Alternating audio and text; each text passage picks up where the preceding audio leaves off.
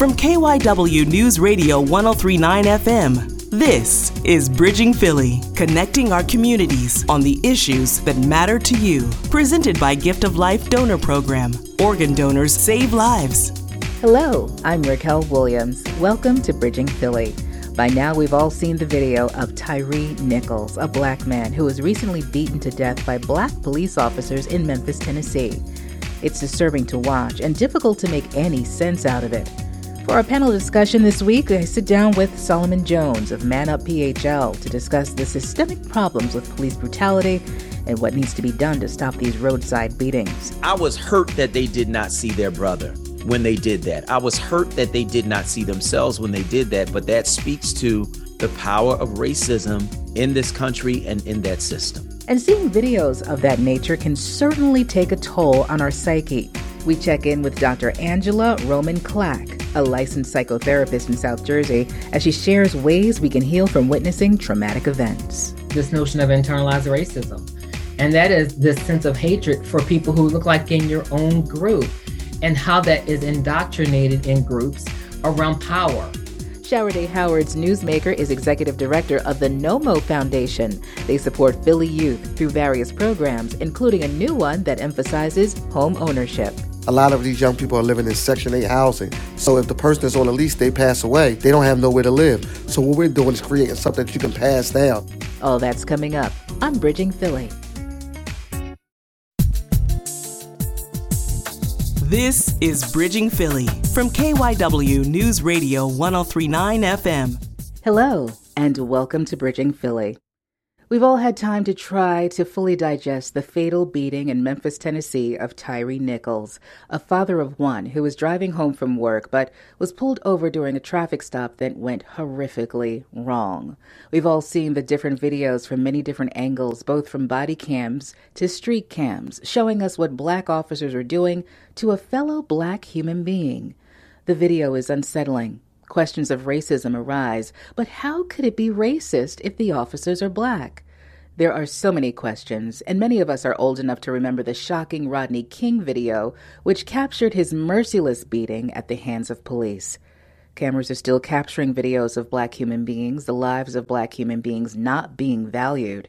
With me now to discuss this issue is Solomon Jones. Solomon is founder of Man Up PHL, and he authored a book entitled 10 Lives, 10 Demands, Life and Death Stories and a Black Activist's Blueprint for Racial Justice. It's about how to bring about reform in the criminal justice system using 10 cases as a catalyst on how to do it. Solomon, let's first talk about the culture of policing. Just looking at everything, and I'm going back to Rodney King. You know, we've seen so many of these videos of black men just being beaten by police officers, but we're not really too familiar with seeing videos of all black officers beating a fellow black man to death. So what's the problem with the culture of policing across the United States, where we're still seeing this happening? I think that it's systemic in nature. I think that you have a system that has its founding in slave patrols, in the controlling of black bodies and black people. And that culture is deeply embedded in what you've seen with policing and what you've seen policing become. These 5 black officers would not have dreamed of doing that to a white person. I had an officer tell me that we are not trained to harm white people.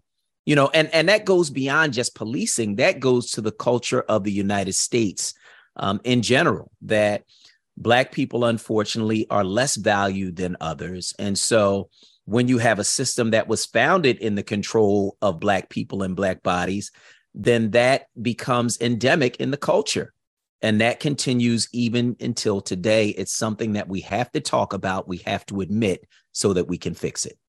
You know, that's interesting because people are still talking about this. We're discussing, the racial component with the officers being black, asking questions like, can there be a racial issue here? Not looking at the systemic issues of the history of the United States and how these officers were trained.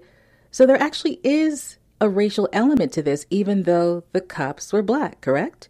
There is absolutely a racial element to it. I liken it to a game of chess. In chess, each piece can only move in a certain direction.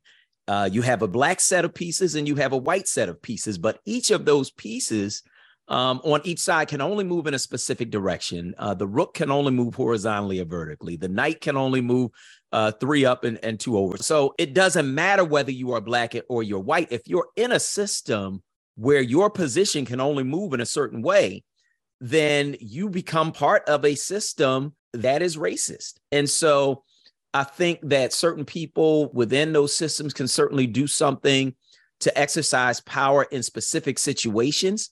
But because you are in a system where you can only move in certain ways, that where you are constrained, then you can be black and be part of a racist system.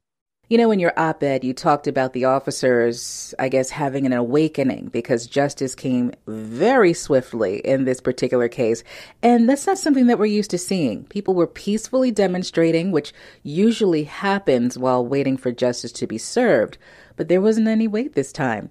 So talk about the difference between what we've seen historically and this particular case. And does this set a precedent going forward on how these cases should be handled?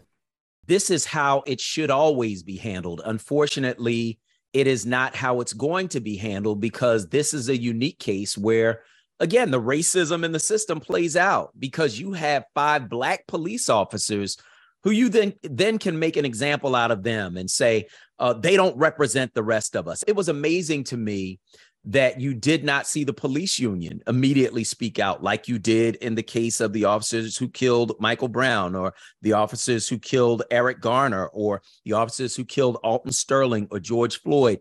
You had a system stand up and say, no, don't rush to judgment on this officer or these officers. Don't do that. You had prosecutors say, wait, we're going to wait for the investigation to play out before we allow you to see the videos, before you see any evidence. Because these officers were black, it gives the system the opportunity to say, well, it's not racist and we're even handed. And see, we prosecute police officers immediately. Yeah, you do if they're black. And that becomes the issue. These officers should absolutely suffer the consequences for what they've done. But let's not pretend that this sets some precedent because it doesn't. They're black. They're being treated differently. You know, I was talking about this with my husband the other day, and he made an interesting point. As you watch the tape and you hear Tyre scream out for his mother, why is it that at no point during this situation did these officers not see their brother on the ground, their son on the ground, their father, their uncle, their nephews, themselves? They didn't even see themselves on the ground in this situation. Yeah, it is amazing to me that they seem to be so indoctrinated within this system. We're all blue. We're all on the same team. We'll stand up for you if something happens. Don't worry about it. You go ahead and do your job. Well, you literally are trying to engage in the same behavior that your white colleagues do and do it in a way that you believe you're being colorblind. But the reality is that system that you're upholding is not going to hold you up when the chickens come home to roost. And so I was hurt that they did not see their brother when they did that. I was hurt that they did not see themselves when they did that. But that speaks to the power of racism in this country and in that system. Well, let's talk about some solutions now because we're looking at fear on both sides. What are some possible solutions to this issue that we can finally see this come to an end? Do we need to see nationwide sweeping changes across the board when it comes to police interactions with the community? What needs to happen? Well, the thing that needs to happen is that the George Floyd Justice in Policing Act needs to pass on a national scale. Unfortunately, that is not going to happen. Republicans now control the House. Democrats have a very slim majority in the Senate, where some Democrats wouldn't vote for police reform. And so that's not going to happen on a national scale. And so you then have to look at local and state solutions that you can put in place, things that have been proven to work. One of them is consent decrees. So the Justice Department, when they investigate a department and find that there is a pattern or practice of abuse within that department, can sue that department, force them to the table, and put what's called a consent decree in place. That is where you have a federal judge oversee an agreement between that police department and the Justice Department for specific changes, and that judge provides the impetus for them to make those changes. It's overseen by that judge. The Justice Department is there. That can happen has happened in the past and needs to happen in the future. It's one of our underused tools. The other thing that has to happen is that if officers have body cameras and they turn them off or pretend they're broken or break them on purpose, which has been done, they need to be criminally charged. That's something that can happen on the local level. You need to make sure that when people are wrongfully convicted, because some people survive this stuff and then they go to jail for stuff that they didn't do. If they're wrongfully convicted, every state has to have compensation for those who are wrongfully convicted. But we have to understand what these strategies are in order to make them happen. All right, Solomon, good points.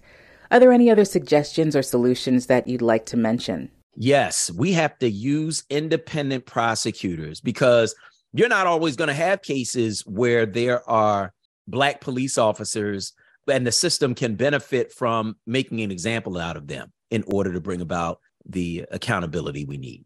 All right, that's Solomon Jones, founder of Man Up PHL and author of the book 10 Lives, 10 Demands. Solomon, thank you so much for lending your voice to this topic. I appreciate your time. Thanks, Raquel. Appreciate you. Talk to you soon. Bridging Philly continues in a moment. More than 100,000 people in the U.S. are waiting for a life-saving organ transplant. More than 5,000 from this area alone. Show you support them. Register as an organ donor at DonorsOne.org and help save lives. Back to Bridging Philly, connecting our communities on the issues that matter to you. When it comes to witnessing trauma, the question becomes, how much of it can we stand? I reached out to Dr. Angela Roman Clack. She's a licensed psychotherapist and owner of Clack Associates, LLC. It's a private practice outpatient counseling agency in South Jersey. So let's talk about what we saw last weekend, the fatal beating of Tyre Nichols at the hands of police officers in Memphis, Tennessee. And we have seen this time and time again, Black bodies being abused at the hands of police officers, but we really weren't used to seeing Black police officers doing this to another Black man. So this is something that's a head scratcher for a lot of us in the community going, how could this have happened? What does this do to us when we constantly see images like this, first of all, Dr. Clack? Well, I think in full disclosure for me, I could not get through the entire video. I know I'll come back around to it so that I can be fully present for these kinds of conversations or for a client. In terms of how people are processing this, it is very confusing to believe that people who look like us would inflict harm upon us in a way that is so abusive to death. And I think it leaves a lot of us very confused and very sad and disturbed. We are still reeling over so much trauma from 2019, 2020, and here we are in 2023 with a group of folks who look like us. And for most people that I'm talking with, and we're talking through this together, we are not making sense of it, but it is a hard reality that this is happening. I guess the next question would be, and I've spoken to, people who are activists and outspoken about police work and saying that, it's the blue. At this point, once officers, no matter the color, put on the uniform, they're all one color. They're all, quote unquote, blue. But it's interesting in that these officers, they didn't see themselves on that ground. They didn't see a family member on that ground, and they continued to pummel this man. And it's almost unconscionable how any human being could do this to another human being. But knowing what we've all been through, to see that at the hands of people that look like us is just even more disturbing. Is it the mob mentality? We're all trying to wrap our heads around why this could possibly happen with so many officers there with the same mindset. What is that? So a couple of things are coming up in terms of our conversations. One is this notion of internalized racism. And that is this sense of hatred for people who look like in your own group, and how that is indoctrinated in groups around power, right? Power and even privilege, so that's one notion. The second is this bystander effect. And that is, I'm standing with this group of people, i.e. the EMTs. I know I should be doing something, but because they're not, then I'm not. And that bystander effect is we stand by and we watch why nobody takes the initiative to go and do something. And so there's a lot of different dynamics that we're talking here when we talk about kind of psychological processes. But at the end of the day, we have someone who is no longer here. And to me, that is the greatest impact when I think about how egregious and how violent that was, that they didn't even think to intervene because their fear of crossing the lines of the police officers and what that meant for them while they watched someone die. That's the conversation I've been having with a lot of my colleagues around, so why didn't they do something? And what was the mentality of them? What was their fear of? Fear of what? The police officers then turning on them because they have perceived power as people with badges? Absolutely, that's part of what that was. And now they have the consequences for that. How deep is the issue of self-hate when it comes to your own people, your own ethnicity? What does that go back to? Slavery. You know, a lot of younger people do not have the privilege. Well, they don't take advantage of opportunities to watch really early movies around slavery. We all did that growing up because Roots was on every season growing up for us. They don't want to go back and believe that that's a reality, to be honest with you. They just kind of want to see things as they are today and live in the moment.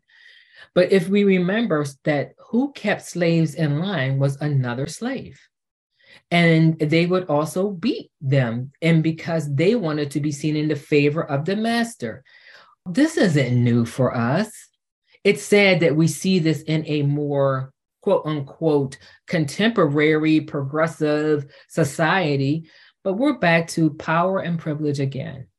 And we're back to situations where we, self-preservation is me or them at the cost of my community, and someone who looks like me. Let's talk about some solutions for healing, because as we said in the beginning, this is traumatizing to see this over and over again, whether it's this particular video or another beating or another shooting or what have you. Yeah. How do we go about healing from this in between these different events? What should we be doing? One of the things that I tell people is that if you're noticing changes in your mind, in your body, and that means my mood, if I'm seeing myself increasingly agitated, even feeling some symptoms of rage, you need to talk to someone. It isn't coming from somewhere. These are cumulative effects of trauma. This is called secondary trauma. It's vicarious trauma that I'm now impacted by trauma indirectly by witnessing traumatic events. There has been something of an assault against the Black body, probably since 2019. I feel like if you added the numbers, it'd be almost every other week. That is a lot on the psyche of a Black person. There's a constant sense of, I'm not safe in my body. If I get pulled over, what's the first thing I do? I'm freaking out. I'm getting someone on the phone. How do I protect myself? We have not had time to process all of this grief, this death, and this trauma before the next thing happens. We have to take care of ourselves. That's conversations with our family members or friends, just to process it. Not to talk about revenge, not to talk about what should happen to them, but let's talk about what's happening to me. How am I processing this? I'm not understanding this. This doesn't make sense to me for 4 brothers who look like me to do this to my brother. I just don't get it. So we have to process unresolved and undigested trauma. You have to talk about this. What people may be doing when they can't talk about it is we drink, we smoke, we do drugs, we do other things because we can't deal with the feelings. If you don't have someone who showed you how to do this, then you use other vices. Depression sets in if you don't have someone to talk to. There's a lot of anxiety. I'm walking down the street. I'm constantly looking over my shoulder, depending on where I live. I get stopped by, I drive by a police officer. I get anxious. I don't need people to keep watching the video over and over and over again. If you're not ready to watch it, don't feel guilty if you can't watch it, because it is going to pull forth a lot of emotion. And if you don't have anyone to process that with, you could be left sitting in a lot of sadness, a lot of rage. All right, Dr. Angela Clack, thank you so much for your time. I appreciate you lending your voice to this topic. Absolutely. Thank you for the invitation. Bridging Philly continues in a moment. More than 100,000 people in the U.S. are waiting for a life-saving organ transplant. More than 5,000 from this area alone. Show you support them. Register as an organ donor at donors1.org and help save lives. Back to Bridging Philly, connecting our communities on the issues that matter to you. The Philly Rising Changemaker is sponsored by Penn Medicine Heart and Vascular Center, performing the most advanced heart procedures in the region. Welcome back to Bridging Philly. A safe space. That's what the youth growing up in Philadelphia need to have. The NOMO Foundation provides just that. Sharaday Howard sits with Ricky Duncan, our newsmaker of the week. Our newsmaker this week is Ricky Duncan, Executive Director of the NOMO Foundation. Now, NOMO's provided Philadelphia youth with a safe space to kind of grow up through education, life skills, and career networking. I mean, there's even business classes. You have kids who are starting their own businesses. But what really has North Philly neighbors talking is that as gun violence and carjacking is really overwhelming the news, Duncan has geared NOMO programs toward teaching kids the real-life legal repercussions and consequences of crime, specifically carjacking and the impact of gun violence on the entire community. Ricky, not only have you addressed the spike in street violence with the kids, but now you've added a new program assisting youth experiencing homelessness, and you're helping them take that leap into home ownership. But you say it starts with the foundation. Well, NOMO's acronyms and stands for New Options, More Opportunity. Me knowing that it needed change in Philadelphia, the kids needed to see something different, and me knowing what I had to encounter on my years of growing up, going in and out of the judicial system and having the trials and tribulations that I occurred in my life, I knew that the future needed more. And by more, you mean more education, more opportunities. Tell me what more means to you. More financial literacy, more education, less poverty, more housing. It needed so much more. You know, we needed an uplift. We needed a facelift in our community. What were you seeing around you that you decided, hey, not only do they need a little guidance and opportunity, but they need me? Well, more so I seen that it was a lot of violence taking place and a lot of drug dealing, and violence was like the biggest thing that was plaguing the urban community. And me being involved in both aspects of that life once upon a time, I knew I would be more of a beacon of light and a real model to those kids that could see someone in real time, realistically, change their life around and do something different and show that it is other options in this world. And I mean, you really can't have a more influential person than someone who's been on both sides, someone who gets it. That's what I call lived experience. Yes, it's one thing to have the educational background, which is also great to have because you need to be on both sides of the coin. So you know how to meet the young people where they and also be able to speak the language of the people. They want to be able to see themselves in you. Now, how do you show them the possibilities? I show them by ways of life, and I show them by my elevation. And you teach these kids the real life repercussions, the consequences of crime. And just because you don't know, that's not a defense. You can't carry that in court. Yeah, it's not what you know, it's what you're supposed to know. That's the law. It's not what you know. You know, we're guilty for not knowing sometimes. And that's because we suffer from generational curse. So here at NOMO, I try to build them from the ground up. I believe in early initiative, intervention, prevention. So we're going to give you the educational aspect. We're going to give you the vocational training, the financial literacy, the workforce development, and then we're going to gradually graduate you into lived experience. Then we also going to give you what we call a livable wage opportunity. And then you graduate them into actual housing. From housing insecurity or being on the street, you give them an opportunity to own their own homes. Let's talk about that. And then from that step there, we also just recently opened our Time Reed Village where you're able to get housing. And this is independent and shared living housing that each young person, 18, 24 months, through our guidance will enter into the first-time home buyers program and be eligible to be a first-time home buyer when they leave the program. The parameters are each person that enters to the program, they each receive a life coach. The life coach is going to guide them through making sure they got a secure bank account. They're going to make sure that they're in the first-time home buyers classes, financial literacy classes. They have a career-orientated job with livable wages. They're only going to be responsible for 30% of their income to put towards their moving expenses, and 70% is paid for by us, and we make sure that they got everything they need from, a community of life skill training all the way up to just a family atmosphere. This is huge. When we think about all of the aspects of what happens to our community, a lot of it is generational wealth has been taken. Often in the city, no way of getting it back. Once it's gone, it's gone. So you're teaching them from the beginning, okay, so financial literacy means freedom. And housing means an opportunity to really live the best life you can live. Exactly. Something no one can take from them. Something they can leave to somebody. Nobody can take it from them. Because what happens now is a lot of these young people are living in Section 8 housing. So if the person is on a lease, they pass away, they don't have nowhere to live. Now we have a homeless young person. We have a young person that's in the system. So what we're doing is creating something that you can pass down. We're tired of passing down debt. Now, man, we want to uplift each other and pass down wealth. Now this is giving you a net worth. This is giving you something that you can call your own. And where better to start than where you lay your head? You're putting your roof over your head, you put your roof over so many heads. An empire, generational wealth, because we're tired of generational curse. We're tired of the excuse of we didn't know. It's what we want to teach you by early initiative intervention. We're going to give you the guide, and we're going to walk you through it in real life, in real time. And you're giving them an opportunity to kind of have some vision.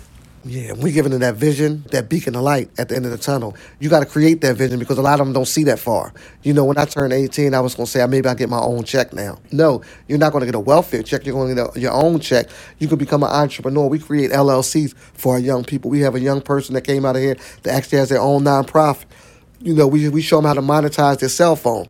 Because social media could be a gift and a curse. We want them to monetize on the gift side of things. Right. You know, not just be on there exploiting your body or counting Monopoly money likes. Right. You know, we want them to be able to make that so that they can make a living out of it. If it's what you're going to do, we're going to make the best of you in doing it. I mean, I wish I had something like this when I was a kid. I'm from Philly, boy. Even that's the thing. When in any conversation, either someone's going to mentor you or you're going to mentor them, whether it's good or bad. And we believe in moral development, you know. And in our moral development stage, we believe from by the ages of 0 to 6, this is stuff you're going to learn in your house. And then as you go 6 and up, these are things that you're going to learn outside your door. And then at that last stage, whenever that comes, you're going to have to decide what's right from wrong. So we want to give you the good things because everything that you get inside your house is not always good. You know, so you want to make sure that you can make a positive decision for the best of your future. And you're giving them the hard facts. You're telling them the truth about street violence. You're telling them what this means, good or bad. And the street violence out of control. How are you addressing it? A lot of times what's happening is, you know, when you say that everybody that caught with a gun is not a shooter. You know, so what happens is we have young people that's carrying guns just so they won't get carjacked, but they're not of the age of 21 to legally carry. They carry a gun just so they can walk in their house tonight safely because it's not who did it, it's where you from that did it. So you're guilty by association. If you live on 7th Street and they're going to war with 5th Street, you know, you got to carry yourself and recognize the fact that they don't care if you're a school-age kid. They don't care if you're a basketball player. You're from 7th Street, and that's just what it is. And that's a problem for me. How do we bridge these gaps? How do we get these kids on the right track? We talk about bridging the gap between, you know, the police force and the community. It's neighborhoods that need that gap bridged. You know, that's been at war for years since I was a kid. I'm from 7th Street, 7th Snyder area. And, you know, I couldn't tell you who threw the first punch with the 5th Street, 7th Street rival because I was born into it. Again, another part of generational curse. All our children are integrated with 5th Street, 7th Street kids. So that's a real distressful household to know that my brother's from 7th Street and my other brother's from 5th Street, but we can't visit each other. You know, this is where that things had to stop. And this carjacking thing is a lot of times these cars are not just being used to sell. They're being used to do drills in. You know, they're doing shootings. They're doing all types of things in these cars. So, you know, nowadays is they're looking for the tinted up cars, the faster cars, so they can use as getaway cars. They're targeting anybody. You know, my daughter was a victim of carjacking. Luckily, we was able to get the car back that same day with no harm. She was traumatized. And that's not always the case where they walk away. Because they're not selling it for glamour. They're not selling it for glips. They're selling it to commit crimes in. What is the most positive outcome when a kid walks out of these doors? A kid walking down the aisle, whether it's 8th grade or 12th grade graduation. A kid obtaining a job that didn't have a job. A kid getting his driver's license so the stop and frisk is no longer an option. A kid opening their own business, becoming their own entrepreneur. Any type of success that the child has, I don't care if they was here 1 week or 4 years, just know that that cognitive thinking started here. They're changing their way of thinking because if you don't know, you don't know. So how can people help? They can go online to us at www.nomofoundation.org or they can go to our GoFundMe page. It's the Tyre Village. We're looking for donations. Everything counts. Thanks for joining us for Bridging Philly, brought to you by Gift of Life Donor Program. Organ donors save lives. Be sure to connect with us on Twitter at Bridging Philly and with me at Raquel on Air. And of course, subscribe to the podcast. For Antoinette Lee, Shower Day Howard, and our producer Patty McMahon, I'm Raquel Williams. Be well.